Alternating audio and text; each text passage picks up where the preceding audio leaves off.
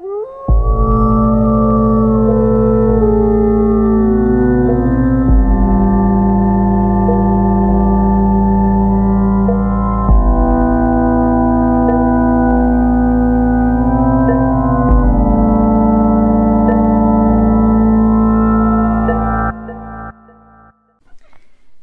vampires and slayers. This is Mixtress Ray, and you're listening to What's This Bitch Talking About? To which the answer to that question is every episode of Buffy the Vampire Slayer exactly 20 years after its original air date. Which means we're finally talking about Restless. So I've, been leading up. I've been teasing the fact that, this is my favorite episode, and I'm nervous about, talking about it effectively, and blah, blah, blah, blah, blah. And I watched a 40-minute long YouTube video from The Passionate Nerd and his, or The Passion of the Nerd. I think I say Passionate Nerd. And it's Passion of the Nerd. His Restless video, usually his videos are 15 minutes or so. Some of them are less. But this one was 40 minutes long. And I watched the episode twice, of course, like I always do, and took notes and blah, blah, blah. And I feel like I had a moment where I realized the sheer depth of research on this particular episode of Buffy that I could have done. In the Passion of the Nerds video, he cited some of his sources for some of his thoughts about the episode. And a couple of his sources are books, and I own both of those books. One of them is Rhonda Wilcox's The Art of Buffy the Vampire Slayer. She has an entire chapter on this episode. Plus, there's a commentary. Joss Whedon has, a commentary on the DVD, which I have watched it before, but possibly when the DVDs first came out. So, I don't know. It's been 10 or 15 years since I watched that fucking commentary, but God, is that true? When did I get the DVDs?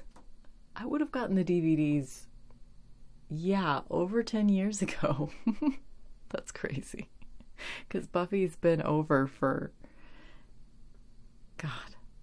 17 years. Buffy's been over for 17 years, guys. Wow. Okay. But anyway, I just had a moment where I was starting to kind of make a list in my head. Okay, well, I need to watch commentary. I need to read that chapter in that book because, hey, I own that book, blah, blah, blah. I've read that chapter before, but again, it's probably been as long as it's been since I've watched the commentary. And I did a Buffy recap blog back I started it in 2011, I think. And it took a year or so. I don't know. So I could go back and see what my thoughts were on Restless 9 years ago, Yes. But then I was like, wow, I cannot be doing all of that. Because I had a moment where I thought I was just going to skip this week.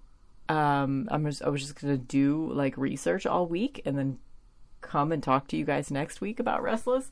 And then I thought, you know what? I'm going to cripple myself if I do that. If I dive into everyone else's thoughts about this episode, it was going to destroy some of my enjoyment of it. And I was going to get too sucked into what other people think. Which is one of the reasons why I used to constantly quote the Buffy podcast that's called Buffering Podcast. I really like it a lot. And I've gotten I basically decided I wasn't going to listen to it before I talked about the episodes anymore. And most of that is because their thoughts are so similar to mine that some of the things that I would have thought of myself, because I know that they said it, I don't, I was second guessing whether or not I would have actually said the thing. And it's not like that with The Passion of the Nerd for some reason, because he approaches Buffy in a much more, I guess, academic way than I do. Much more researched, much more intelligent way. So like some of the things he brings up are things that I would never notice. So yeah, anyway, basically I just knew that if I started diving into the rabbit hole of the wealth of information that's available of pop culture critical analysis of this particular episode of Buffy, which would be a fun thing to do, but it would not probably be, it would be time consuming, and it would also take away from what my voice is, what I bring to the table in Buffy the Vampire Slayer critical analysis is off the cuff. I mean, it's still like a psychological analysis, but I feel like if I dive too far into other people's thoughts, I'll start losing my own, you know? So I'm keeping my sources small. I think that's what I need to do right now. And it's not like we can't go back. You know, I could still do all of that research on Restless and come back and talk to you guys in a couple weeks about it, you know? Speaking of talking to you guys in a couple weeks, okay, let's get the business shit out of the way. First of all, let's light our candles, setting our intentions to have a nice, beautiful, productive conversation about dreams today, guys. What's it called? I don't know how you pronounce it, but the like fortune telling by interpreting your dreams is called, it's spelled Oneiro Mancy. Oniromancy, I don't know. I always mispronounce things. I can also light, I've got 2 candles I'm going to light today. I think that's going to be it. Oh, I'm having some allergies today, guys. I've had like a headache all day. Maybe I should pause this podcast and take some ibuprofen. Do you guys want to listen to me chase ibuprofen with a shot of whiskey? Sure, why not? Let's do it. Okay. I'm going to let you guys hear the sound effects of the pouring this time. Sometimes I do, sometimes I don't. Sometimes I think it's important that you guys get to hear me pouring my whiskey, and sometimes I don't. You know. Okay. To a wonderful Buffy podcast. And less sinus headaches. My mom texted me today.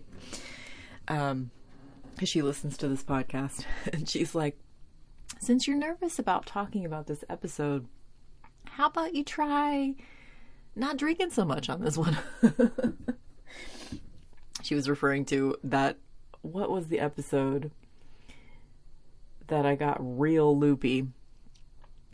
I think that particular time, like, most of the time I only take 1 shot. And that's normal for me to take a shot of whiskey in a night. But I don't know what made me so loopy last time. It was crazy. Not last week, but okay, yes, business stuff. We're getting business stuff out of the way. Okay, here we go.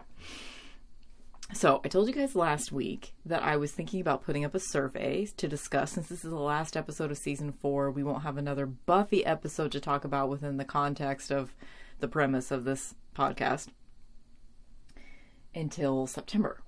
So the question is to you guys, what do you think we should do over the summer?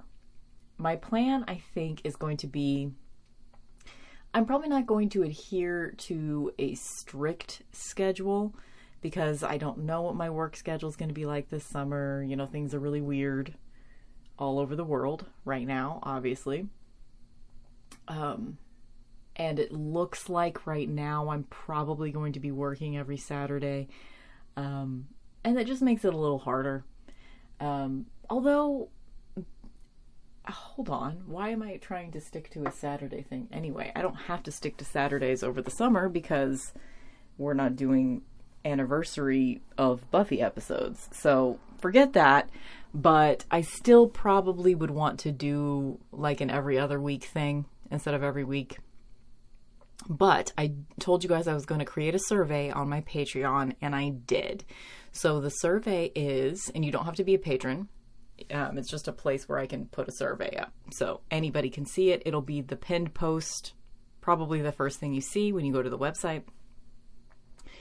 It will be patreon.com/mixtressray. That's patron with an E after the R. And then Mixtress Ray is MIXTRESSRAE. And of course, that link is going to be in the description notes of the podcast episode as well. So if you're driving right now, don't worry about it. You can check it later. So, driving or cleaning someone's house, you know, those are the contexts in which I listen to podcasts. So the choices are, like, it's basically just a simple question: what should we do this summer? And the choices are: talk about movies that are 20 years old this year. I won't be doing, like, reviewing them on the anniversary date. Likely it's just going to be like, you know, talking about movies from the year 2000. Or Veronica Mars, or Angel, or Gilmore Girls, or something else, please specify. So those are the 5 options on the survey. I would love for you to fill out my survey.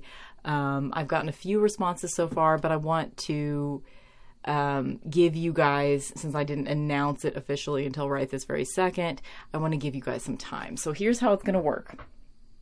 I'm going to take next week off, and then I will come back in 2 weeks. Might not be on a Saturday/Sunday, but it'll be, let's see, next week is the 30th, so it'll be sometime in the week of June 1st through 7th. I'll have a podcast episode up, and at that point, so that's how long you guys will have to answer. Basically just, you know, if you're listening in real time, late May of 2020, just, yeah, sometime, let's see, I mean, I'm not going to be able to give you an exact date, since I don't know the exact date that I will be recording the next podcast, but it'll be sometime in the next 2 weeks, so you've got about that much time. So sometime between now and June 6th, just answer that survey, and we will see. So far, the survey responses have been overwhelmingly one of those options, so most likely it's going to end up that option, but I won't spoil it for you. I mean, you can probably see the results when you go to the Patreon, so you can see that, like, of all of the votes that I've gotten so far, they've all but one has been one vote, and the one vote that wasn't that was my mom, and she basically wants the thing that everybody else voted for too. So anyway, please take my survey, patreon.com/mixtressray, and that's going to be the plan. Basically, whatever everybody votes for, I will be coming to you with that every 2 weeks during the summer, during June, July, and August, and part of September until we're ready to start season 5 of Buffy.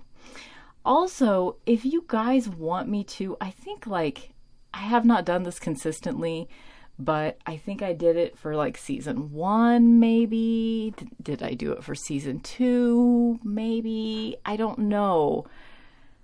But, like, I could come back with, like, a season 4 recap episode, you know, where I talk about, like, MVP of the season, you know, that kind of stuff. I could do, like, a ratings system of, like, best moments of season 4 or best episode of season 4. You know, I could do one of those, like, wrap up the season kind of episodes. Yeah, that sounds fun, doesn't it? Like, that feels like something I should do. But let me know what you guys think about that. You can always, I would love to welcome your emails. So send them to mixtressradio@gmail.com. And that's MIXTRESS radio, spelled the normal way, @gmail.com. Again, all of that information is always in the podcast notes, so you don't have to, like, memorize it right now. Okay, so let's get into it. It's time to talk about Restless. I'm actually not as nervous as I thought I would be, because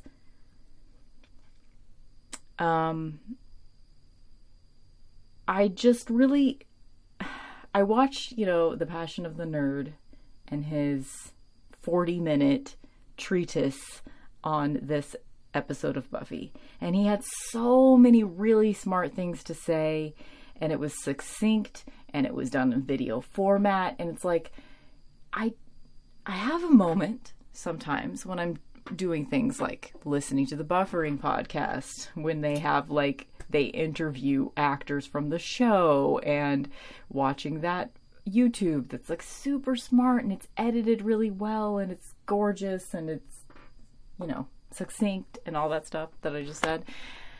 And I compare myself to them.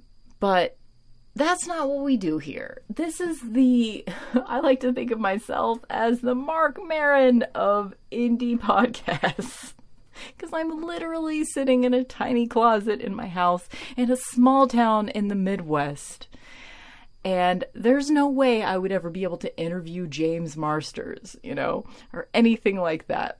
That's not the world that I live in. And that's okay. And that doesn't mean that my opinion is less important, My off-the-cuff, free-thinking, free thought. What is it called when you just write and you don't think about what you're actually writing? You just let it come out. That's what I do.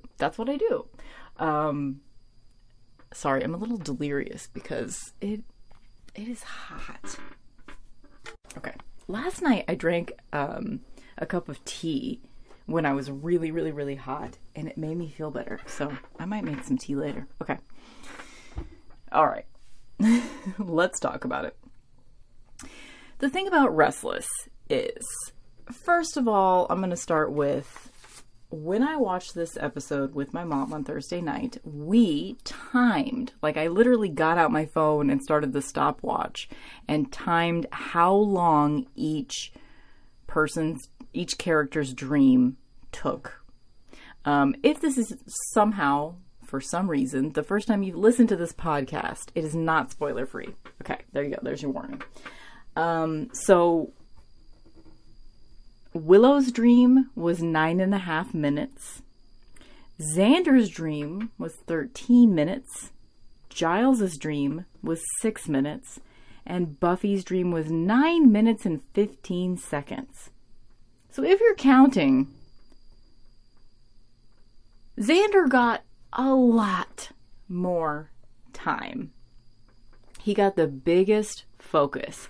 And the thing that, all the smart things that all the other people say about this particular episode of Buffy, the thing that I really had to distill it down to was what is the psychological drive? What is the purpose? What is the source of the psychological, I want to say trauma, but it's not, trauma's not the word. The psychological motivation behind each dream. And it is essentially this.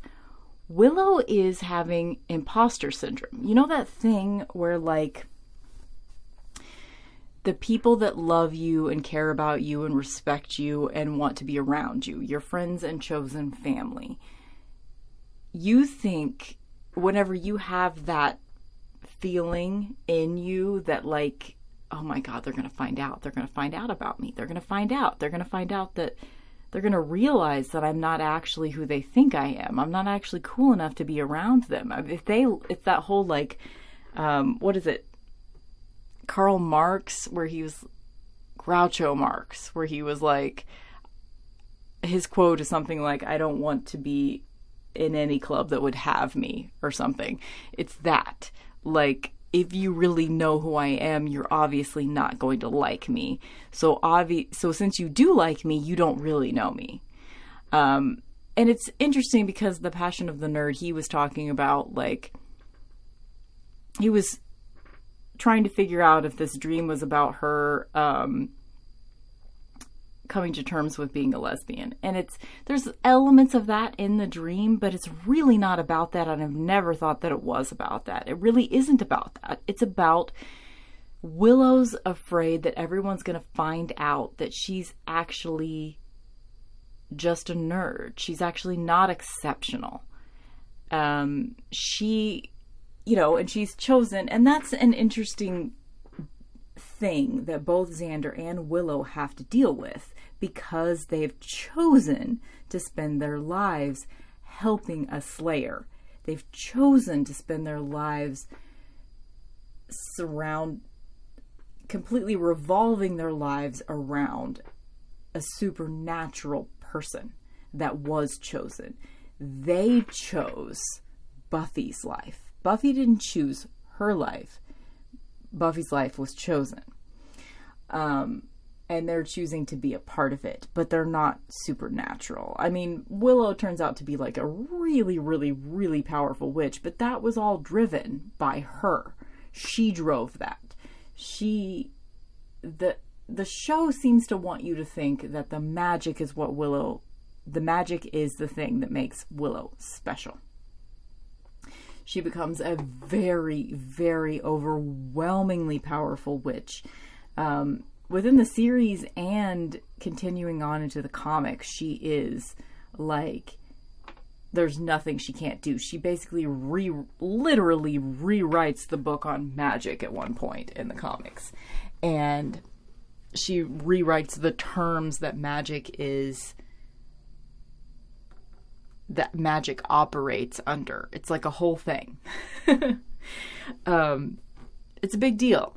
And she's still coming to terms with that part of her identity. The whole, like, magic as a metaphor for sexuality is a thing, but magic doesn't... Sometimes a cigar is just a cigar, and magic in Willow's life is sometimes still just magic. And so her dream is about that. Her dream is about... she's not sure if she really has... She wants to be powerful. She wants to be cool. She's still at the point in her life where she's trying on identities to see what fits. Like a lot of people are at this age. They're at this point, they're like 19, 20, around that age. So that's what Willow's dream is about. So I'm going to distill their dreams into their essences first, and then we're going to go into my notes after that. Apparently it sounds like I have a structure and an idea for what I'm doing, but I really don't. Xander, his dream is, and Michael tried to make the argument that the reason why we're spending more time with Xander is because he has the most relatable issue. And that is probably actually kind of true, that he has the most relatable issue. But the real reason why Xander gets a 13-minute long dream where everyone else gets 10 minutes or less is because he's the Joss surrogate. And this is an episode written and directed by Joss Whedon. And of course, Xander's going to get the most time. That's just how it goes. Xander's dream is literally, where are you going? What are you doing with your life? All roads lead back to the psychological traumas that I'm going to repeat that my parents passed down to me. And all roads lead back to the basement. Where are you going? What are you doing with your life? Pretty simple. That's what Xander's whole deal is. Giles, his is not, this entire season, the themes of the season are identity. Where do you fit in? What path does your life take? Is it a structured path that is chosen by society? Are you trying to fit into a mold? Are you trying to fit into a box? Or are you going to forge your own path? That is largely the entire theme of season 4. Giles, his is not about who am I? He knows who he is. But it's about, what if I did this instead? It's kind of like now that I'm at this point where I've kind of chosen the path of my life, what if I did something else? He's been singing in lots of episodes recently. So we've sort of seen this rock star Giles persona of and he sings in this episode too. So there's kind of a little bit of an element of, what if I did that? What if I had done that?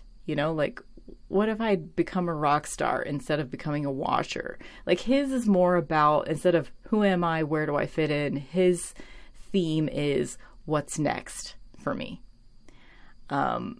His is, here are the paths that I didn't walk down. You know, there's that whole theme in his dream with Olivia. She's pregnant and she's pushing an empty stroller. And so that to me is an immediate like miscarriage scenario.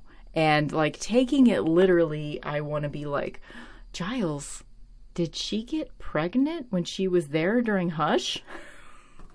Because that was, you know, like she would still have not come to term at this point. Was there a moment, like he's been drinking a little bit lately, he's been kind of like having his like midlife crisis moment lately. I looked up also, I was like, I wonder, like my theory was that James Marsters, who plays Spike, and Anthony Stewart Head, who plays Giles, my theory was that they were like 5 years apart in age. And it's 8 years, actually. Anthony Stewart Head was born in 1954, and James Marsters, who plays Spike, was born in 1962. So I think that's an interesting contrast. Like, if you were Anthony Stewart Head, who is an actual rock star, who actually, his real accent sounds like Spike's accent. So if you were playing, you know, a watcher that wears tweed suits and is a librarian, and he's kind of like the stuffy older guy type. And then this guy comes onto set who's only 8 years younger than you and gets to portray a sexy vampire. Wouldn't that make you a little cranky? Wouldn't it? Anyway, it's just stupid aside. So Giles's dream is all about what's next for me. What am I going to do next? And you'll see, not really soon. How soon will we see that? I think we get tiny little inklings in the next season that like maybe Giles was thinking about leaving. I think we get that. I think we get a little bit of like maybe he was thinking about going back home. Because his life is in England. The only reason why he's in Sunnydale, California, USA, is to be Buffy's watcher. And he hasn't really performed that role. He's been fired as a watcher at this point. He's no longer a librarian. He's not the rock star which was another possible path for him. He doesn't know what's next. That's his dream. And then Buffy's dream. Buffy's dream really distills to isolation. The whole dream is about like finding her friends. She's trying to find her friends. And everyone around her is trying to tell her, you're alone, you're alone. What are you talking about? You're never going to find them. You lost them. They're gone. And she's pretty much, you don't see her really diving into her insecurities. You see her saying, no. Like people tell her, you're alone. And she says, no.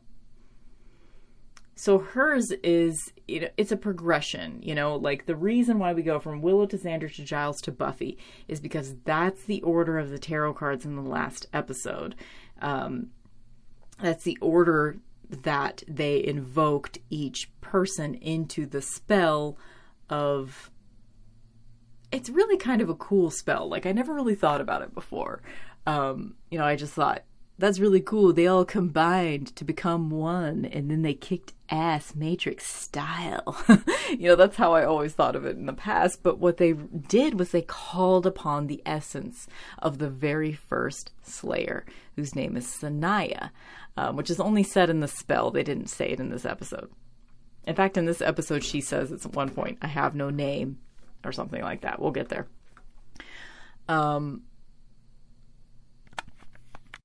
And so that's just pretty much her theme. Buffy's theme in the dream is the same as kind of the thesis statement of the whole series, is that one girl in all the world chosen to fight against the blah, blah, blah, blah, blah.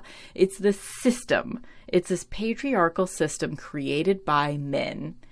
And once we find out more about the Slayer line and how it was created, we'll find out how true that really is. It's the patriarchy. It's a patriarchal system that they made up those rules of one girl in all the world. The idea was for this one girl to be isolated, was for her to feel like she's alone in the desert, and all the narratives around Buffy are trying to tell her this. It's just you. You can't tell anybody who you are. It's you. No one will understand you. And that's reinforced in the dream symbolism from everyone else's dream as well. They do not understand Buffy. The way that she is portrayed in each of their dreams is very strange. In Willow's dream, she's playing like a flapper girl, and she's, I don't know, kind of flighty or something. In Xander's dream, she's literally sitting in a sandbox, playing in a sandbox. In Giles's dream, she's wearing overalls and pigtails and skipping around, and it's very evident that, like, it's almost like a family scenario. Olivia's there, she's pregnant, she's pushing the empty stroller, and then Giles and Buffy's like got the pigtails, and Giles is like, so that scene really exemplifies, like, Giles has chosen to parent a Slayer instead of be a literal parent. That's what that shows me right there. That's why Olivia's pushing the empty stroller. She's kind of holding out, and she's pregnant, so she's kind of holding out hope that she could create something with Giles. And obviously they have a past. I find that really interesting that Olivia's in this dream. I find that really cool. That's an interesting element that they had there.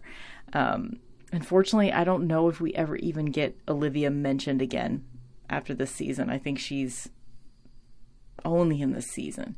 But that would be an interesting plot line to explore, you know.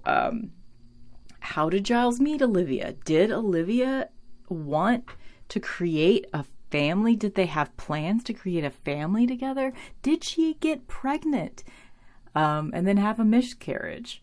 And part of the reason she had that miscarriage is because she was really stressed out because Giles wouldn't come home. You know, like, I mean, obviously I'm reading too much into this.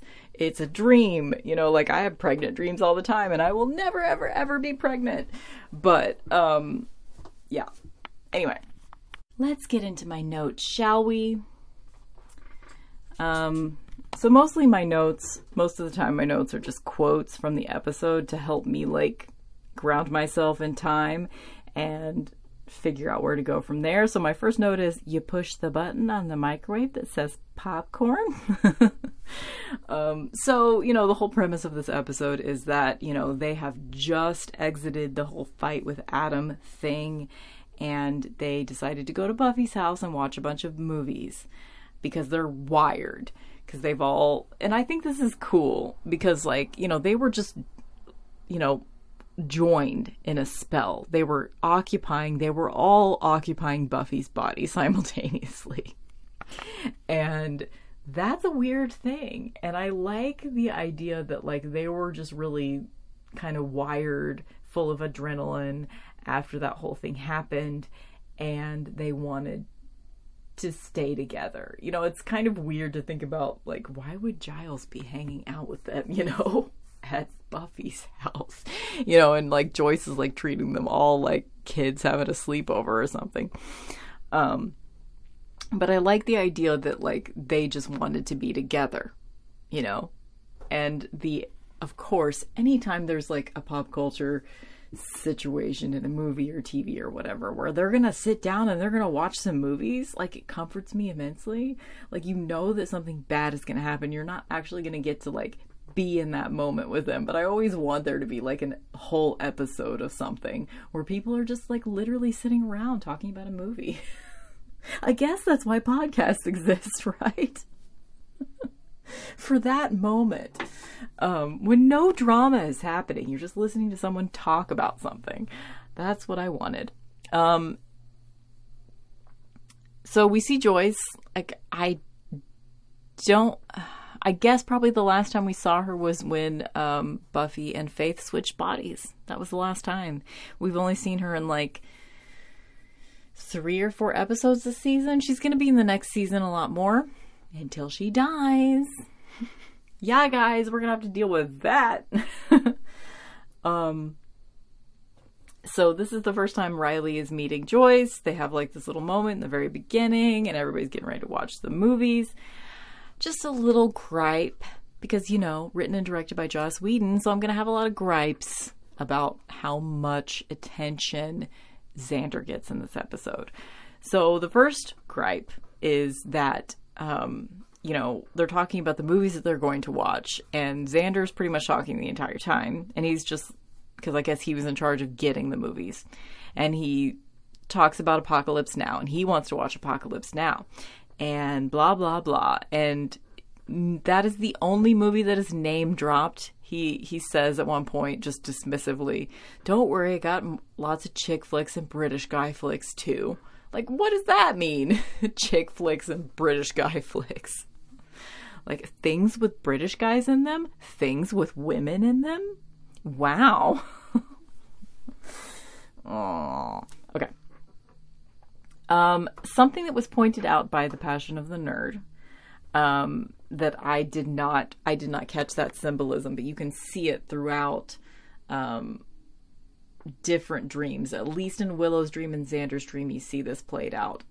In Willow's dream, Tara she's lit, like by candlelight from behind her or something. Like she's lit from within almost. And there's that moment where Willow opens the curtains and it just floods light all over Tara. And she's not, even though they've been sitting in a dark room, she doesn't flinch from the light. It's Willow that's flinching from the light. It's Willow that doesn't want to go out into the light. And he mentioned that they kind of had a visual yin-yang situation going on. In that first scene in Willow's dream, Tara's naked, Willow's fully clothed. Tara's like backlit by light and Willow is in shadow. And then in Xander's dream, you see whenever he's like, his imagination has totally pornified Tara and Willow and they're in the back of the ice cream truck. You know that scene. Tara's wearing white with some like black accents in her wardrobe and Willow's wearing all black. And so the yin yang thing, and it really like shows, I think a lot of the time the show of Buffy, they kind of know where they're going with major plot points and major character developments. So that's why they can have these little moments of foreshadowing, especially in dreams in different episodes. This is one of those moments, I think. They probably already knew that Willow was going to go off the deep end when it comes to magic, that she was going to really go bad. I think they knew that at this point. And Tara, throughout the episode, is portrayed as being this, like, she's the thing that grounds the entire episode. She grounds everyone's dreams. I don't think she's actually in Giles's dream, and she's just there as a sex object in Xander's dream, but she really grounds Willow's dream and Buffy's dream, which is the first dream and the last dream. She's okay. Yeah. You know what? I'm going to go ahead. Just like, duh. Tara is the MVP of this episode. Absolutely she is. Okay. Okay, so let's get into Willow's dream. So we've talked about it a lot, but let's go ahead and get into like the notes. Tara is lit by light. It's interesting. I'm not sure quite what the symbolism is with, like, the very first comment in the dream is, you know, Tara is worried that they haven't named the cat yet, the little kitten. And Willow's not worried about it at all. In fact, she says, I never worry here. And this was, I thought this was just effective. Like, I probably relate to Willow's dream the most, honestly. I thought this was really effective. just the environment of Tara's room is just like, it's a sanctuary, you know? And the fact that Willow has spent a bunch of this year just hiding out there. It was kind of her solace place. It was her healing place. She was able to go to a place with a person where she felt safe and grounded, and it felt cut off from her normal reality. You know, it was a place of magic, a place of love, a place of just a different environment than she had been in. And that's kind of also what like new love feels like, you know? I was reminded of that Depeche Mode song, "In your room where time stands still." It's a good song.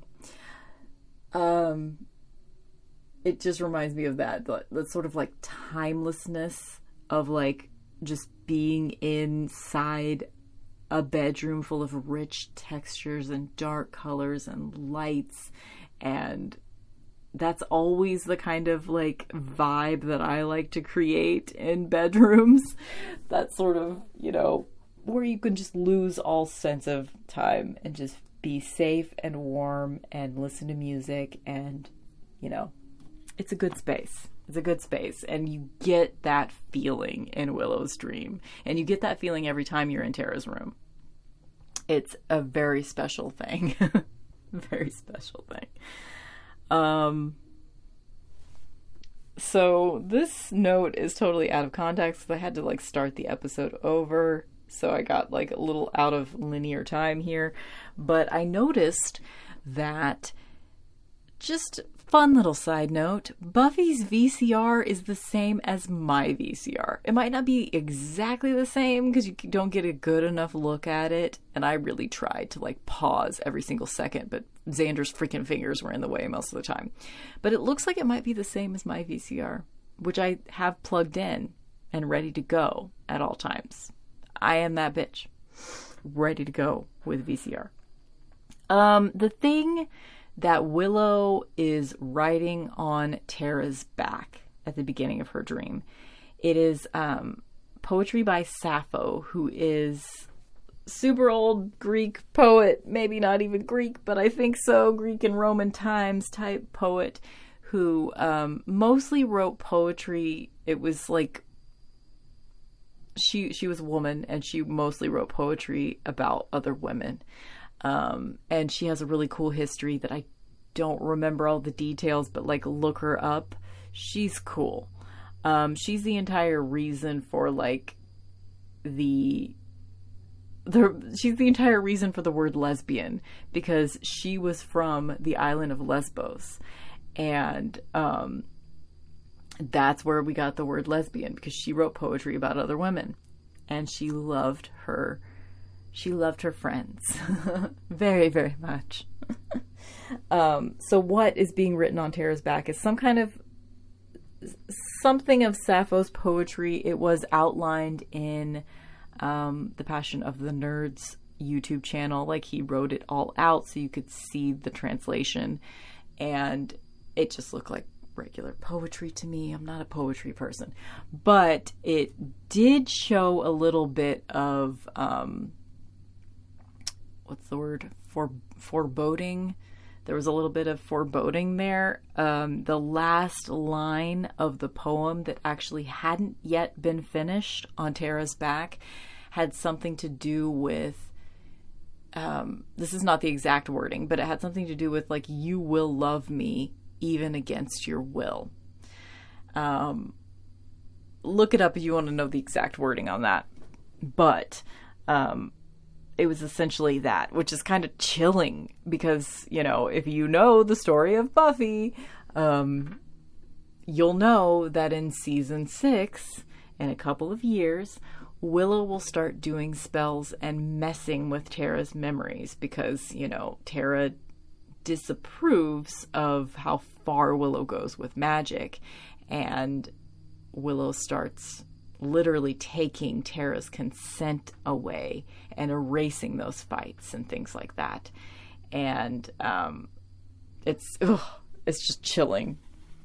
that, like, that might not be intentional, but, you know, obviously you can interpret art however you want. And there you go. Obviously, Willow's, like, walking through the red curtains and finding Tara in there is a very vaginal reference, obviously. Fun to see Oz. So there's Oz and Xander in the halls of the school in that part of Willow's dream. And then Xander, okay, Xander makes, like, a spells joke, like, but it really has no place in Willow's dream. Like, it's just a way for, like, Xander to get more fucking screen time, even in Willow's dream. Like, it annoys me.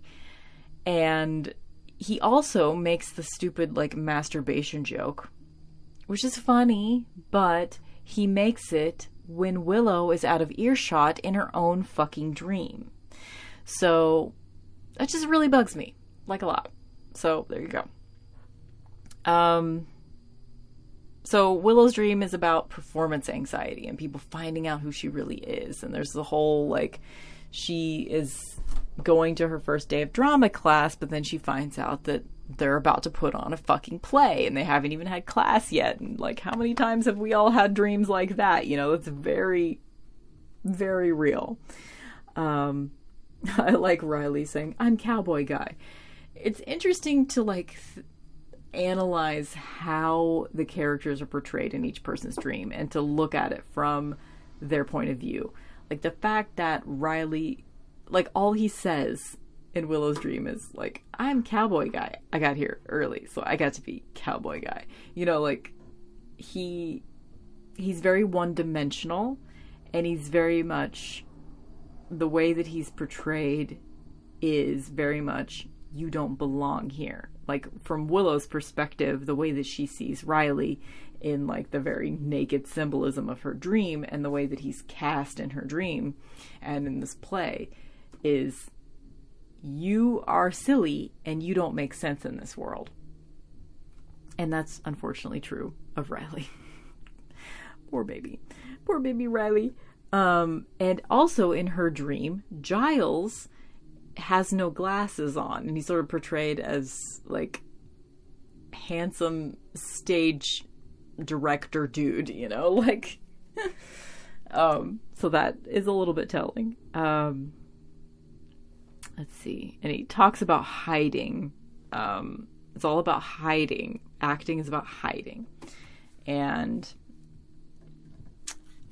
I found it interesting. I don't know if this is a comment on patriarchy or not, but in Willow's dream, Giles is trying to, like, describe what a prop is. What are the things you hold in your hands and you interact with, and Harmony, who's standing right next to him, doing that whole biting thing that's funny.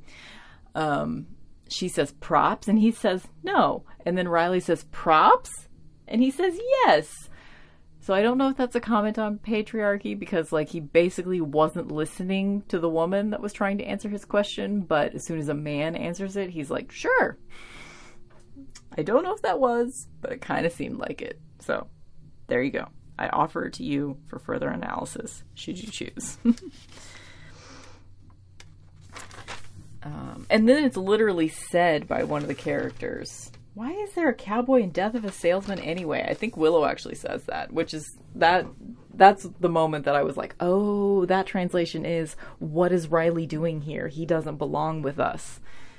And Willow keeps asking questions like, what am I supposed to be doing right now? What am I supposed to be doing? She's very concerned with what other people think. You know, what's the structure that other people have set up that I can move in? You know, she wants to know what the rules are so she knows how to navigate the situation. She's very detail-oriented. That, God, I really relate to that right now, especially. I'm having a lot of problems in my life with figuring out, like, you know, seeing other people set up the structure and then me deciding what works for me and what doesn't within that structure, you know? I won't go further into that.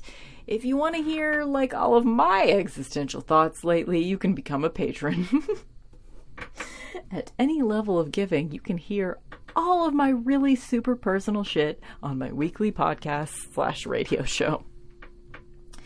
Anyway, so that's basically Willow's dream. She ends up in a classroom where she's wearing like a facsimile of the outfit that she was wearing in the first few episodes of Buffy, where she was like the nerd, the softer side of Sears, as Cordelia called her. And she's doing a book report, and Oz and Tara are in the classroom, and they're like laughing at her. You know, it's the whole imposter syndrome thing. Like, that is her biggest fear. It's not that people will find out she's a lesbian. It's not that at all. And I don't know if anybody ever really thought that. It was just, I never thought that that's what this dream was about. Like, yeah, I don't know. And then we get to Xander's dream. God, we're almost an hour in and we're just to the second dream. Again, his dream is just all... My first note was all roads lead back to the basement. Because his is like, you know, and it's also a very familiar dream thing where like you're suddenly in a completely different place and you don't know how you got there. That's what's going on in his dream. He's just constantly like moving from one place to the next in a very... beautiful way. Oh my god, the score in this episode, it's the same dude, Christoph Beck, that does the score for Buffy consistently throughout most, if not all, of the series. And most of the time, I really don't like the score of Buffy, but he does a really fucking good job in this episode, which makes me think, you know, like, why wasn't he doing a really fucking good job throughout the entire series? I don't know. Why did he choose now to be amazing? Because the score in this episode is just, it gives me chills. Like, especially all that, like, the desert, like, singing stuff is just gorgeous. It is gorgeous. I love it so much. Okay, anyway. If you also love it so much, try Ofra Haza. That's not the singer that is in this episode of Buffy, but she has a lot of that kind of stuff going on. And if you guys know of other, it's mostly like Arabian style singing, I think, music. It's good stuff. It's good stuff. Okay. All roads lead back to the basement. I wrote down new car smell because like there was a moment where Xander was asking for the popcorn from Buffy in his dream. And he asks if it's butter flavor. And she says, new car smell. And he's like, ooh. That's just one of those, like, the nonsensical dream moments throughout this episode. I think that is what I was clinging on to when I call this my favorite episode of Buffy. Unfortunately, and this was said in the Passion of the Nerds video as well, something that I had actually thought to myself before watching his interpretation of it, but he did say it, which was basically like, this is one of his very favorite episodes of Buffy ever. And doing the analysis of it, you know, you can't completely come back from that. Like, I just felt like giddy joy every other time I've seen this episode, but this time really sitting down and taking notes and trying to analyze it, and in a sense it helps me get more out of it, but also picking it apart can, I mean, that's just the nature of the thing though. The nature of pop culture analysis is that picking it apart means that you are going to lose a little bit of the joy that you have by not picking it apart.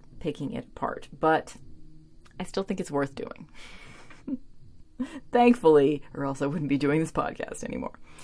I don't even know if I want to talk about Xander's dream. There's the whole, okay, so like literally all roads lead back to the basement. Like everything, there's several moments in the episode where in the dream where people are asking him, like Anya asks him, do you know where you're going? Buffy says to him at one point, I'm way ahead of you, big brother.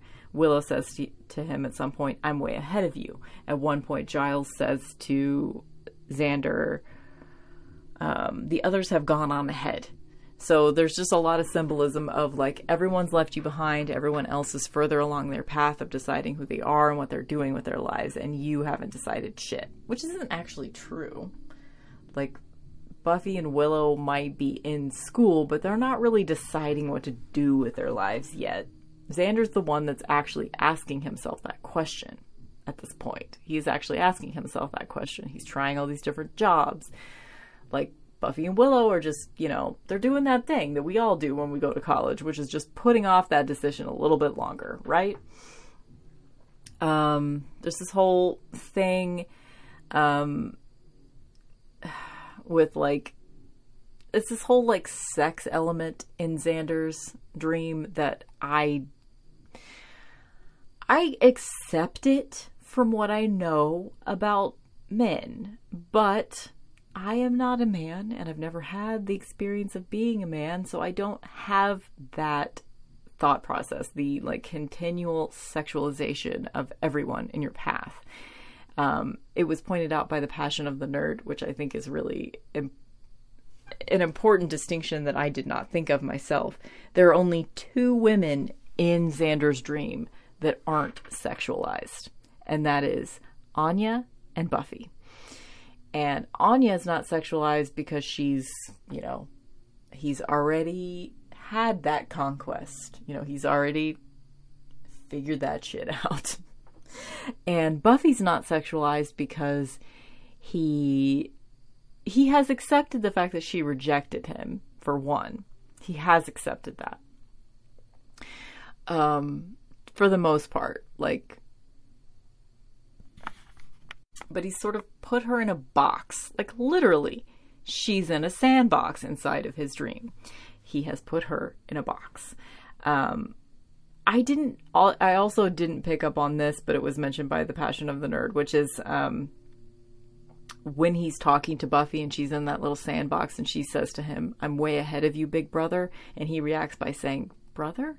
It never occurred to me that this was him reacting like he's always going to kind of see her. He's always going to have a crush on her, you know. He's always going to have feelings for her. And it makes sense that he would kind of prickle at the word brother. But also, I had this thought. Did they all... Okay, this is like way, way, way down the line. And this is a spoiler if you've never read the comics. But, they couldn't have known this at this point. Surely not. But if they did, wow, that's smart. So, her saying big brother, later, way, way, way later in the future, like season 9 of Buffy, according to the comics, Dawn and Xander date. And they end up being like, they break up for a while and there's a whole thing, but then they get back together, and I think they're forever. I think Xander and Dawn are forever. That's the way that the comic series ended, with them still together. And they'd actually started a family together at that point, I think. I'm pretty sure. Which is really creepy if you think about it in the context of where we are right now. We haven't even met Dawn yet. And when we do, she's going to be like fully, like she's like 6 years younger than Xander. And that seems really gross. But, and it is gross. And we'll talk about it. We'll talk about it plenty in the future.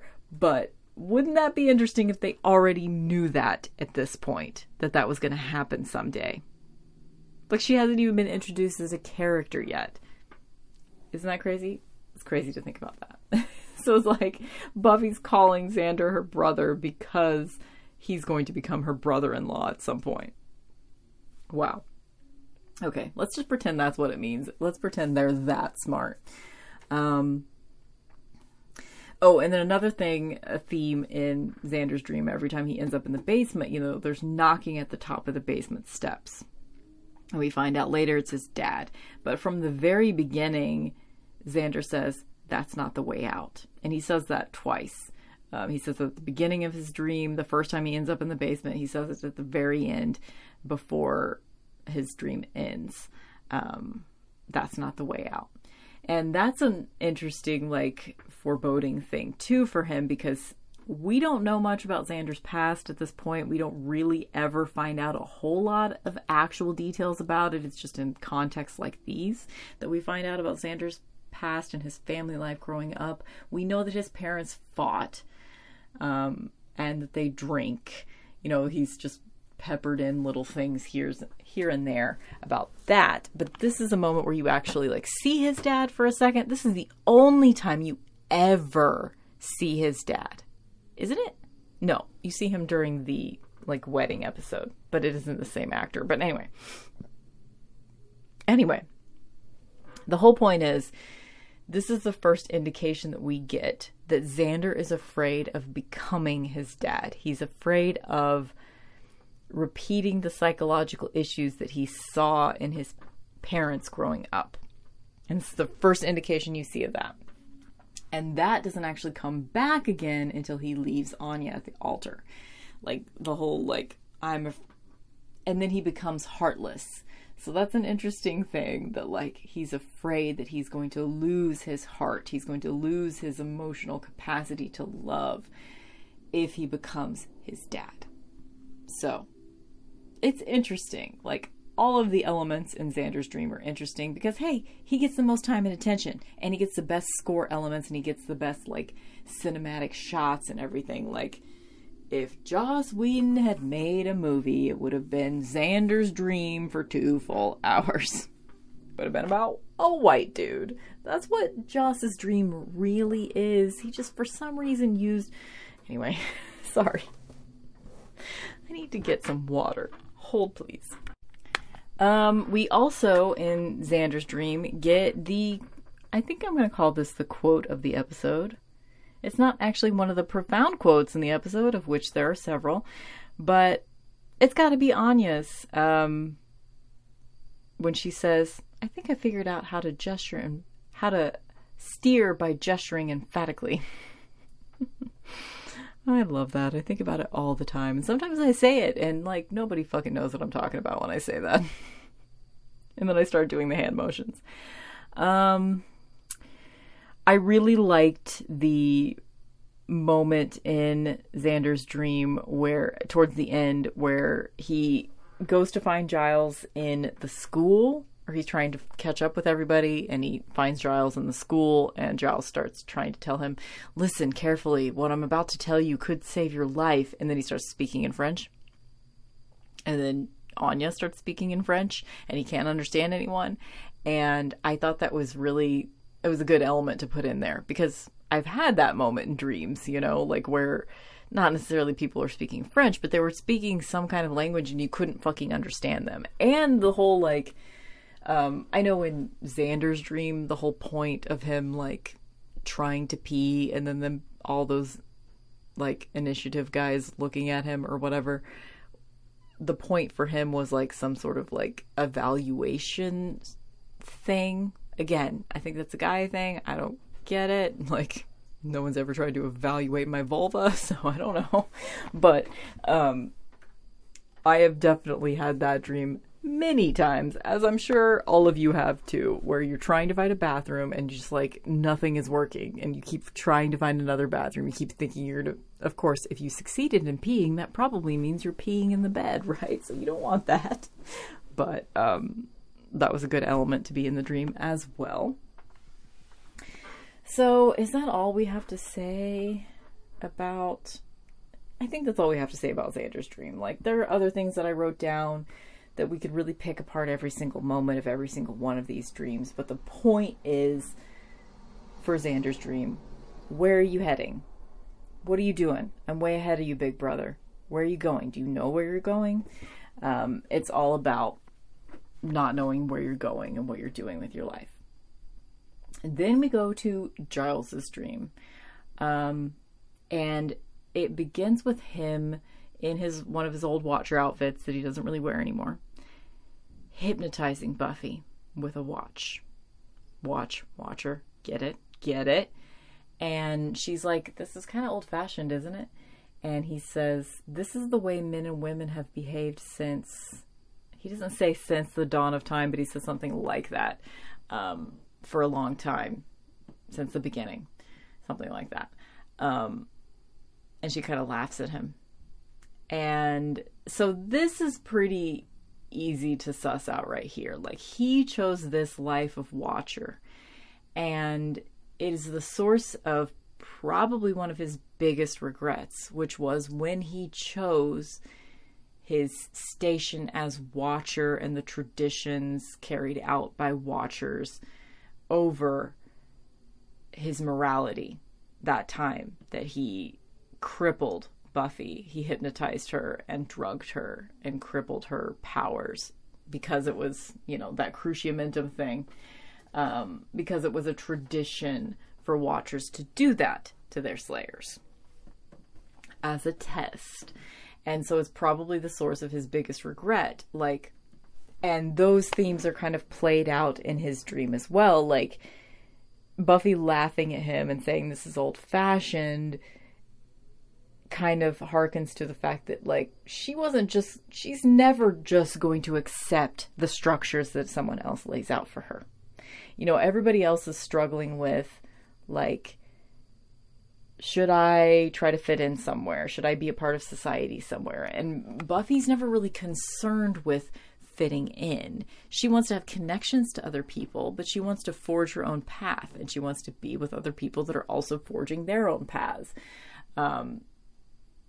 There's even some references to, like, sheep and being shepherded and stuff in Xander's dream, and he at one point says to Anya something like, you can't just do whatever you want. There are rules in society. And, like, even Willow's like, what should I be doing? What should I be doing? And Giles is like, which path should I have taken? Like, they're all, like, a little bit preoccupied with, like, where do I fit in society? And Buffy's not. She's really not worried. Okay, sorry. My SD card just filled up. So hopefully I realized it immediately and we haven't lost any content, but whatever. Anyway, let's get going. So his first, words to her are, this is the way men and women have behaved since the beginning, and he's hypnotizing her. And then there's the whole thing that I already mentioned with Olivia pushing the empty stroller, and they're at a carnival, and there's this funny moment where Buffy's like, throwing things at a vampire in a carnival game, and it's cute. Then there's Spike. I don't really know what the symbolism of, like, Spike had to be here at some point. The only dream that he's in is Giles' dream. And I wonder if, so there's this whole moment where Spike is in black and white and they're in his crypt and he's posing for cameras. He's, like, become a sideshow attraction or something. And it's funny. But I wonder what his presence here means. My very first theory is maybe he's there because Giles is kind of, like, wondering about alternative paths that his life could have taken. And he must see something in Spike that reminds him of his former self. Like, that whole, like, Spike kind of has the life of a rock star, and especially in this dream where he's literally just, like, posing and people are taking pictures of him and, like, that whole thing. So there's an element of silliness in it, but also maybe Giles is thinking, like, that. Like, hey, I could have been a rock star. He probably, like, disdains Spike partially for reasons that he sees something in Spike that reminds him of himself in some way. Again, this is the first time I've ever made this kind of parallel between Giles and Spike, so maybe I'm stretching, but it's just an idea. We can see if that plays out in any way. And there's also the connection between Giles and Spike in Xander's dream, because they're swinging on that swing set together. And Giles is saying that Spike is like a son to him, even though he's only 8 years younger. And that's the exact outfit that Spike will later be wearing in that episode where Willow makes everyone forget who they are. And they theorize that maybe Spike is Giles' son. Again, only 8 years younger. I'm never going to forget that now. That's what happens. Okay. Let's see, what else do I have here? There's the exposition song. I think it's literally called the exposition song. So Giles he's figuring things out in his dream. So I haven't even mentioned, oh my God, throughout, I'm just talking about all the like psychological symbolism of their dreams. And I haven't even mentioned the fact that the first Slayer is pursuing them in their dreams. And she is attacking them for the aspect of themselves that was contributed to the spell. So she's sucking the spirit out of Willow because she was spiritus in the spell. She's taking the heart out of Xander because he was the heart, whatever that word was, animus, I think is the word that was used for heart. And then for Giles, she scalps him and takes his brain, and he figures it out, you know, like the dreams are kind of going linearly. Like, you know, something is chasing Willow in her dream, and Xander hasn't really put anything together, though. His dream is still all about him, and he hasn't put anything together. But by Giles's dream, he understands that they're all being pursued, and he's trying to figure it out. And he just knows that he can put it together. Like, his dream is about his mind, is about choices that he's making. He's very much the air element here. Because he was like the mind, Sophus, the mind.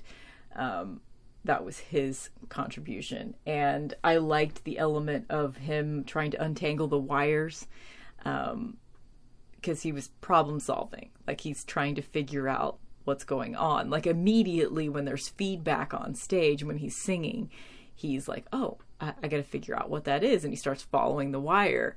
And he just knows that if he can solve the puzzle, he can figure it out. So at this point, they know that something's wrong and something's pursuing them. And he figures it out at the very end of his dream that what's pursuing them is a Slayer.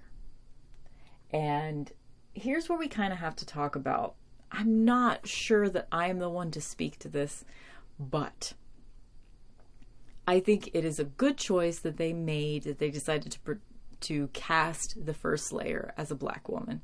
I think that makes sense, because we're talking about going back in time a really long time. So it makes sense to me that because I mean, I guess I don't really know enough about history to know this, but it makes sense to me that, like, most of civilization originated in Africa, right?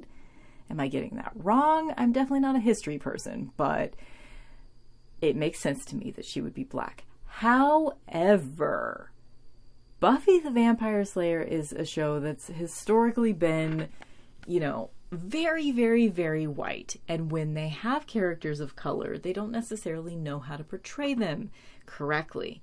And that is definitely the case with this character. She is portrayed as, I mean, she's supposed to be sort of like a proto-human, like a very ancient person. She is supposed to be that. But there's not enough representation of any people of color on Buffy at all for this to not look a little gross, you know? Like, they make the comment about hair care, which is not cute. You know, they portray her as being very animalistic, which is a trope, a racist trope. I don't know. How do you guys feel about this portrayal of the first Slayer?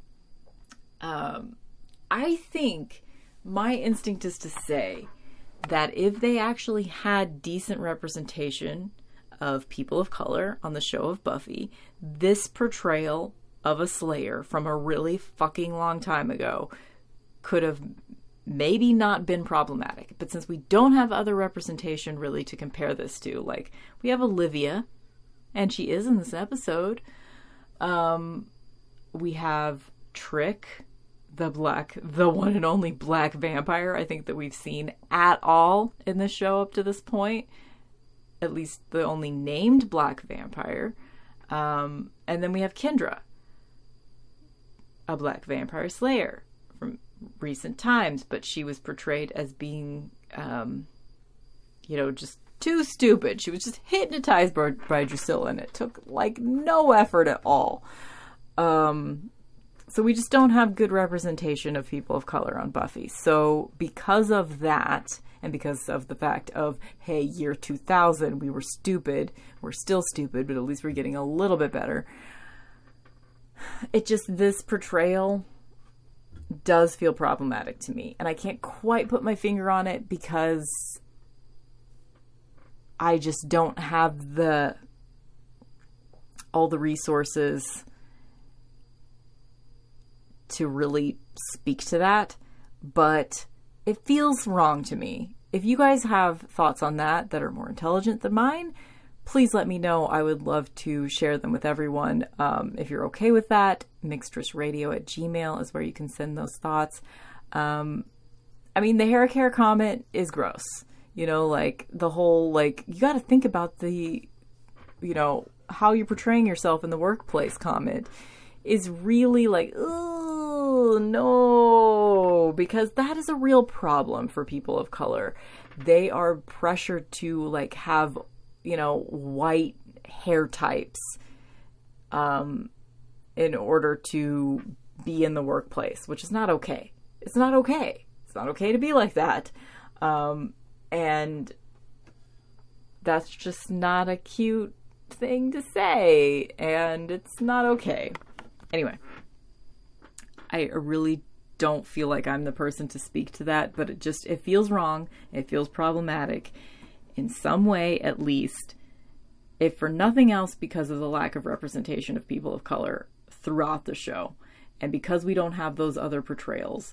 It's just like how, there's always the token woman in any movie. And if that woman is portrayed as being yucky in some way, which she usually is, then she's the only woman you have. We could have women of all different levels of flawed, and all different kinds of archetypes if there were several of them, and it's the same with any minority group. If you don't have any representation, then anything you do is going to be highly scrutinized. And you have to do a really good job if you're only going to have the one, So that's how I feel about that. Okay, where was I? Untangling wires. He says, you never had a watcher. So that's how we get she's a slayer. So it's being put together by the time we get to the end of Giles's dream. I had a question too, we have little elements of different parts of Giles's identity. So we get a lot of Watcher stuff, we get some Rockstar stuff, but we don't get any librarian stuff. I would have liked to have seen a little bit of them hanging out in a library, or there were books because they were researching. Giles's couch was in the bronze. That's neither here nor there, but I just thought of it. But I think it would be interesting if there was a little bit of attention paid to he's lost his job as a librarian and lost his job as a watcher. And obviously he's pursuing music in some way right now, maybe just as a hobby, but, so they tease these other aspects of possible paths that he could have taken in his life, but they don't really give you any librarian love, which is just sad. Just noted. I didn't ever notice it until this particular time. Now it's time for Buffy's dream. You guys, I just paused again to go get more water because apparently I'm just dying of thirst right now.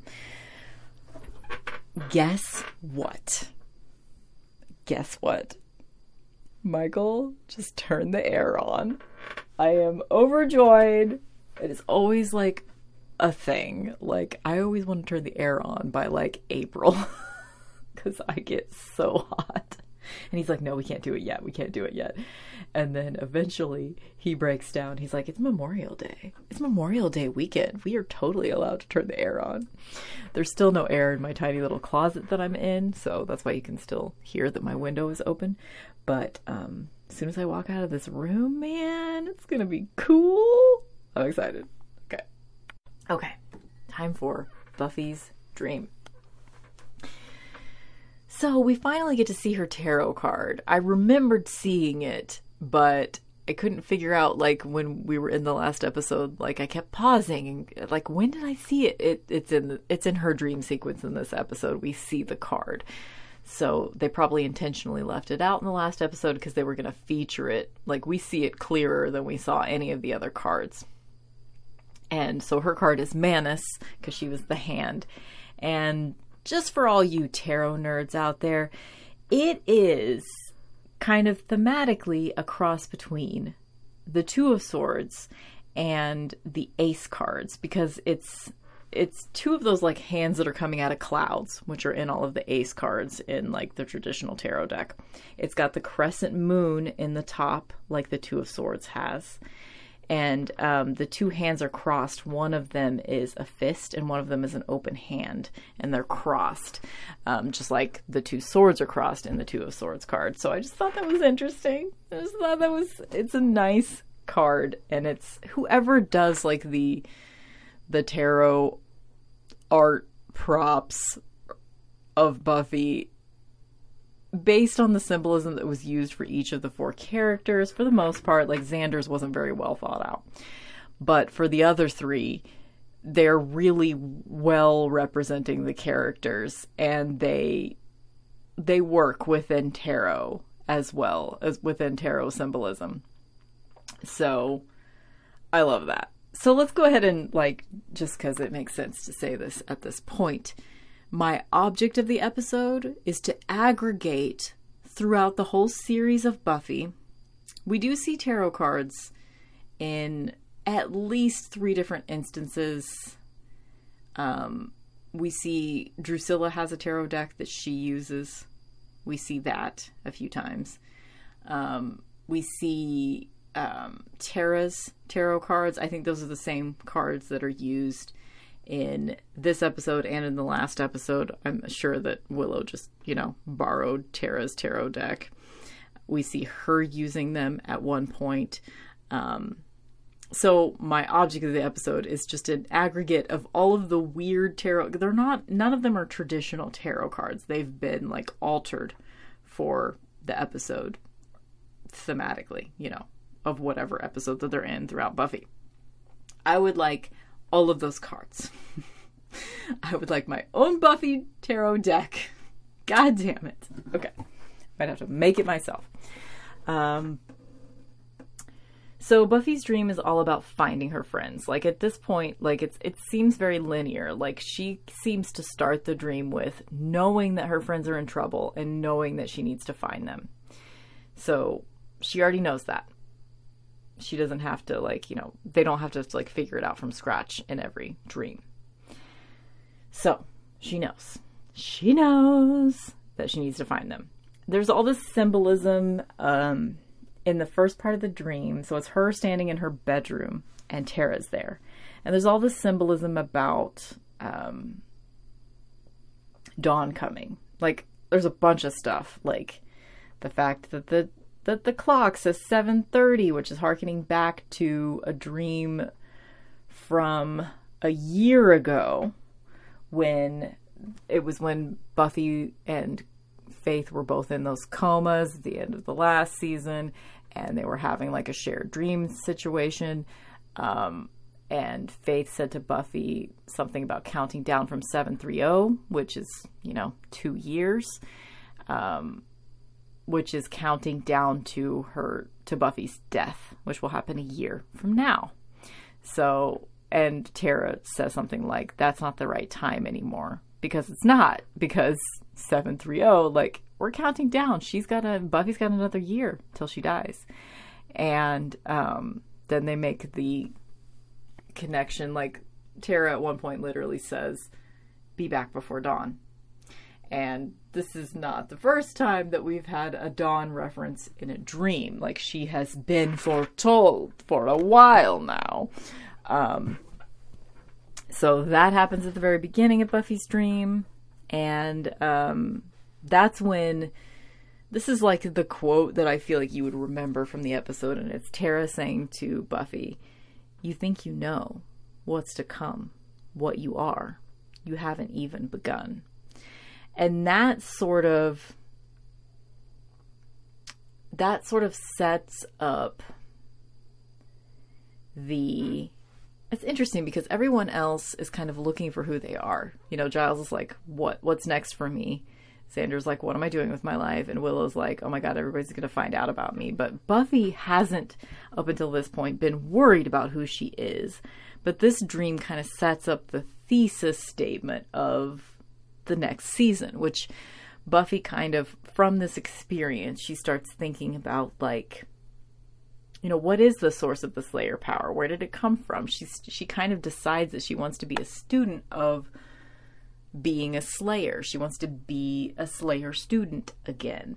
And that gives Giles a purpose, a reason to stick around for a little bit longer, because he can train her again.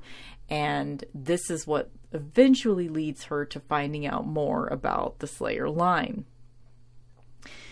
And this is what starts that. This is that moment. She takes this dream seriously, apparently, because she decides she wants to start training with Giles again and, like, finding out more, because this whole scenario with the first Slayer and the fact that she hadn't ever really thought about it before, like, who's the first Slayer? Like, what does all this shit mean? Like, she's part of a mystical line of Slayers. Like, she's not really a Ravenclaw, so she doesn't really, like, think about studying the history of that, but it's cool that she's gonna want to know, and that's gonna be part of the plot line for season 5 coming up.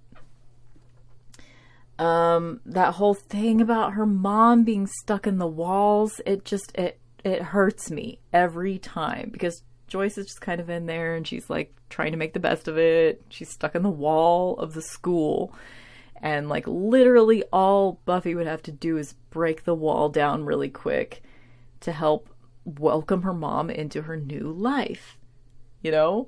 But she doesn't do it. She gets distracted and she runs away. And that's the only time her mom is in her dream. Riley keeps calling Buffy a killer when she sees him in the dream. There's this whole situation. Riley's sitting across the table from Adam in Buffy's dream. And he's talking about, you know, filing things, giving things names. We're going to do world domination. And Buffy's like, is that a good thing? And then at one point, Adam says to Buffy, you and I come by it a different way. And Buffy reacts immediately with, we are not demons, which is another foretelling situation in the dream, because we're not even going to find out until like the end of season 7 that the origin of the Slayer line is that a bunch of guys took the essence of a demon and like essentially raped a girl with it. And that's how they made Slayers. They did some sort of mystical demon rapey thing to a human girl, and that's how the Slayer was made. So it's her origin, the Slayer origin, is rooted in being a demon. And Adam, as a character, was able to see through like reality. He was able to see things as they were for some weird reason, which makes no sense whatsoever. But maybe because he had a chunk of prognosticating demon in him, as Spike said in the last episode. But in this dream, he essentially looks at her and says, I know that you're part demon, bitch, so am I. And she's like, no, we're not. We're not demons. Talking about like the Slayers, we're not demons. I really liked the little addition. I mean, obviously it's funny, but it has a deeper meaning. The fact that like at the end of this little scene between Riley and Adam, they're like, something is attacking, and they're like, okay, we need to get going. We need to figure this out. And like, we need to build a fort. I'll get some pillows. And it's obviously it's funny, but it's important that it's there because Buffy sees what Riley does as like he's talking a big game, like what he thinks he's doing is important, and he thinks that he has a place in this world and he's really fighting the demons, but really he's just building some pillow forts. He's not really doing anything important. Like he's never going to be at the level that Buffy is at, unfortunately. Poor Riley. It also just like made me think of Star Wars because it's just like my reaction to Star Wars is, okay, so they're zipping around and shooting at each other and it's loud and yep, it's called Star Wars for a reason. And it's just like every time I see some testosterone-y action movie type bullshit, I think of this moment. Let's build a fort. Okay, I'll get some pillows. Like, it just seems that nonsensical to me, that ridiculous to me. So I love that moment. Buffy has her like sacred Slayer bag. She starts putting this beautiful like mud all over her face. It looks so cool. It looks nice. I want to put some of that on my face right now. Then she's in the desert and she's all alone and the music is so fucking beautiful, you guys. It is so fucking beautiful. And she's there by herself. She's trying to find her friends. This whole dream she's been trying to find her friends. And she sees the first Slayer. And Tara is there to speak for her, which is another thing that might be problematic. Right there. But she essentially, through Tara, says, I have no speech, no name. I live in the action of death. I am destruction, absolute, alone. She says some other stuff too, but that's the part that I wrote down. Buffy's like holding the tarot cards in her hand at this point, like she wasn't before, but you know, dream logic. She just like looks down, she has them, and she sees a window to her friends, like a moving picture of like she's like a viewfinder. The tarot deck is a viewfinder, bitch. Yeah. And she says, I am not alone. I walk, I talk, I shop, I sneeze. I'm going to be a fireman when the floods roll back. There's trees in the desert since you moved out, and I don't sleep on a bed of bones. So she says that, and then basically she says, okay, I'm going to wake up now. I'm done. This is the coolest, I think this is a really cool way to resolve this particular issue because, you know, like in Willow's dream, she didn't really know what was going on and she was being pursued. Same thing in Xander's dream. In Giles' dream, he starts doing research and trying to put it together and figure it out. And in Buffy's dream, you know, she starts with that knowledge that, like, something's going on. So I got to get to my friends. Like, she kind of picks up where they leave off. And I just really like that she just basically decides, you know what? Fuck all this shit. I'm waking up.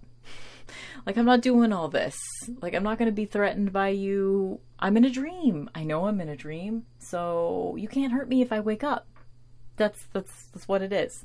She just basically, like, without second guessing herself, she's just like, yep, gonna wake up now. Done with this esoteric bullshit. Let's do this. And she does. And she saves everyone simply by waking up. I mean, there is like a fight scene, of course, but it's pretty short.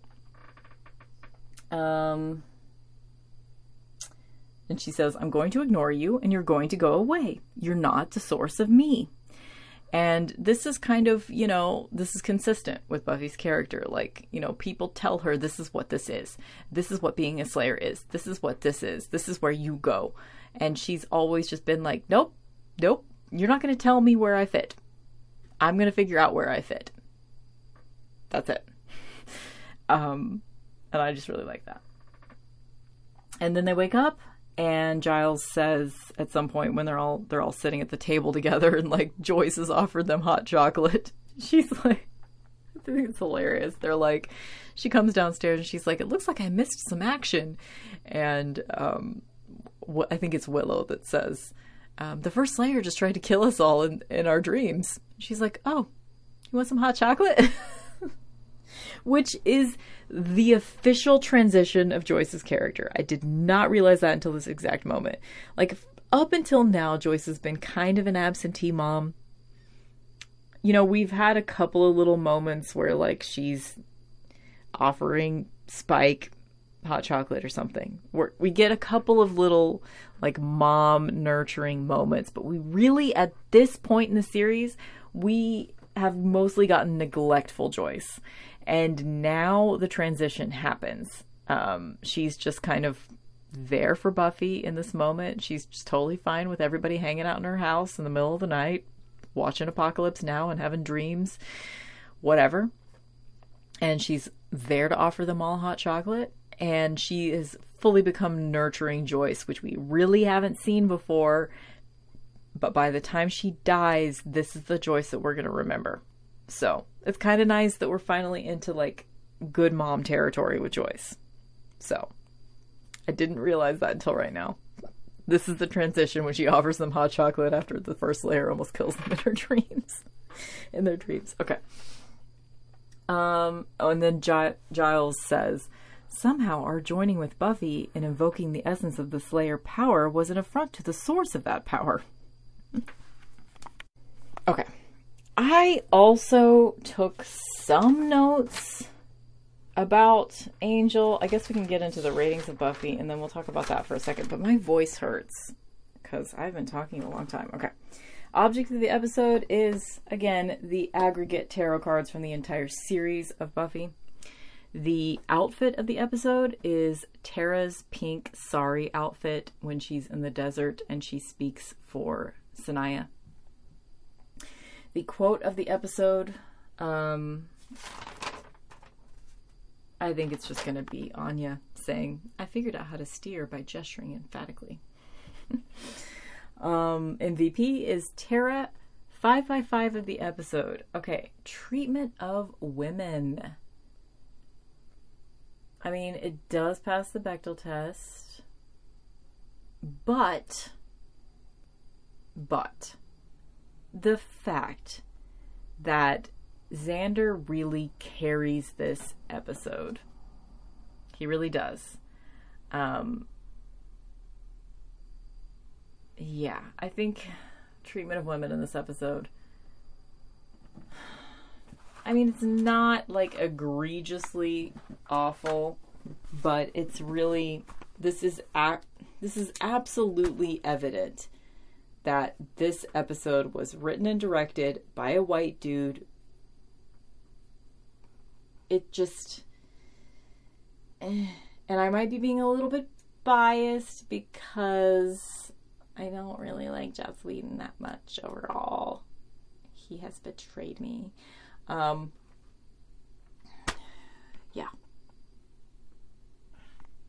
I think treatment of women, I'll give it a 3 because, I mean, it's not bad, but it's just, and I think I want to give it a 2, but I'm going to give it a 3 because I think I'm being overly harsh. As far as enjoyability of the episode, I really do love this episode. I can, when I'm not analyzing it, like, my analytic mind right now wants to give it like a 3.5. But if I'm not like sitting and writing notes and all of that, and I'm letting myself just be taken away by the beauty of this episode and the gorgeous score and all of the little funny moments here and there, like Giles and Spike on the swings, Anya gesturing emphatically, all of those little moments, it's my favorite episode of Buffy. It is. And, maybe it won't stay that way now that I'm like analyzing everything. Maybe something else will take its place. I never thought that could happen, but it could happen. It could happen. I'm hemming and hawing because like I thought I would give it a perfect score in the context of Buffy. Like if I'm rating enjoyability of the episode in the context of Buffy, since this is if not my very favorite, then it's definitely in the top 5. I have to give it a 5. Just based on that. I never give anything a 5. So, this episode gets a 15 altogether for its score. Now let's talk about Angel. If we have to. Which we don't have to, but I did watch it. The final episode of Angel Season 1 is called To Shanshu in LA, and it's all about that prophecy that Angel stole, that he just felt drawn to in the last episode, that he stole. And Wesley is spending pretty much the entire episode trying to translate it. Cordelia starts getting, like, visions that were so pervasive that she was basically having a psychotic episode and she had to be taken to the hospital, and she was just in incredible, terrible pain, and she couldn't speak, essentially. Let's see. Someone sets Angel's house on fire. This demon guy that was summoned by Wolfram and Hart is like doing all this shit. Angel gets home just in time to see like his whole building blow up, and he goes inside and he saves Wesley's life. There's the oracles are killed by the demon guy. So when Angel tries to go seek the help of the oracles when all the shit's happening to Cordelia, they're dead. And so essentially this demon guy that Wolfram and Hart have hired is trying to, take away Angel's friends, his house, all of his resources. They're trying to just break him down so they can defeat him easier, I think. Let's see. He's called Voka, Warrior of the Underworld. There's this confrontation because in the last episode, Lindsay was... I don't know how much I talked about this episode at all, but in the last episode, Lindsay had come to them and he wanted to, like, maybe get out of the evil life, and he sought their asylum, essentially, and then he got offered, like, a lot of money or something, offer he couldn't refuse, so he ended up staying on the dark side, and there's a confrontation between the two of them in this episode. And Angel ends up cutting off Lindsay's arm because Lindsay was about to, like, destroy the prophecy, the scroll or whatever, and he cuts off his arm to save it. And then the episode ends with Wesley he finally translates the prophecy and tells them all what it is. And essentially the Shanshu prophecy, which will be referred to over and over and over and over and over again throughout the series of Angel, which is basically, Angel's entire path of redemption and atonement. In this prophecy, it basically says the vampire with a soul will eventually become human. Like, obviously there's flowery wording than that, but that's essentially what it is. And later we'll find that there's another vampire with a soul, Spike. So maybe it's referring to him. But in this context, we think that it's about Angel. The vampire with a soul, once he's fulfilled his destiny, will become human, is what the prophecy essentially says. And then the very, very, very last scene of the Angel episode is we see that, like, there was also this subplot of, like, Wolfram and Hart, they were doing this big spell to conjure something, and turns out it was Darla. So the whole thing is about Angel. Like, they summoned this demon to, like, break him down and isolate him, and then they brought Darla back from a hell dimension or something. So that's happening. That actually does kind of make Angel a little bit more of an exciting show. To bring Darla back into it. Like, she's not a great character, but just, thematically, that's, like, the most interesting fucking thing that's happened on Angel so far. You know what I'm saying? So my last note was, Darla's in the box! Because there was just, like, this big crate, and they sacrificed, like, 5 vampires in order to bring her back, and it's like, what? Darla's in the box! So, that's that. Thank you guys so much for listening to me, for who knows how long, because I had to start a new sound file. And even with that one, it's been 38 minutes. I'm pretty sure I've been recording since about 11 and it is now 12:45 in the morning. Thank you so much for listening. Please, please, please answer my, answer my survey on patreon.com/mixtressray. And just to see what we want to do this summer. You know, it's up to us. And I would really just, I just want to do whatever you guys would most want to listen to. And I don't want to just be silent all summer like I was last summer. So let's decide what to do together. Yeah, so I'm going to take next week off and then I will come back somewhere around, again, it might not literally be Saturday like I usually record. It might be Sunday. It might be Friday. Somewhere around the 5th through the 7th of June, I will be back. So I'll keep the survey up until around the 5th of June. So fill it out before then, and we will decide what to do this summer. Thank you guys so much for listening. I will see you in 2 weeks. Bye!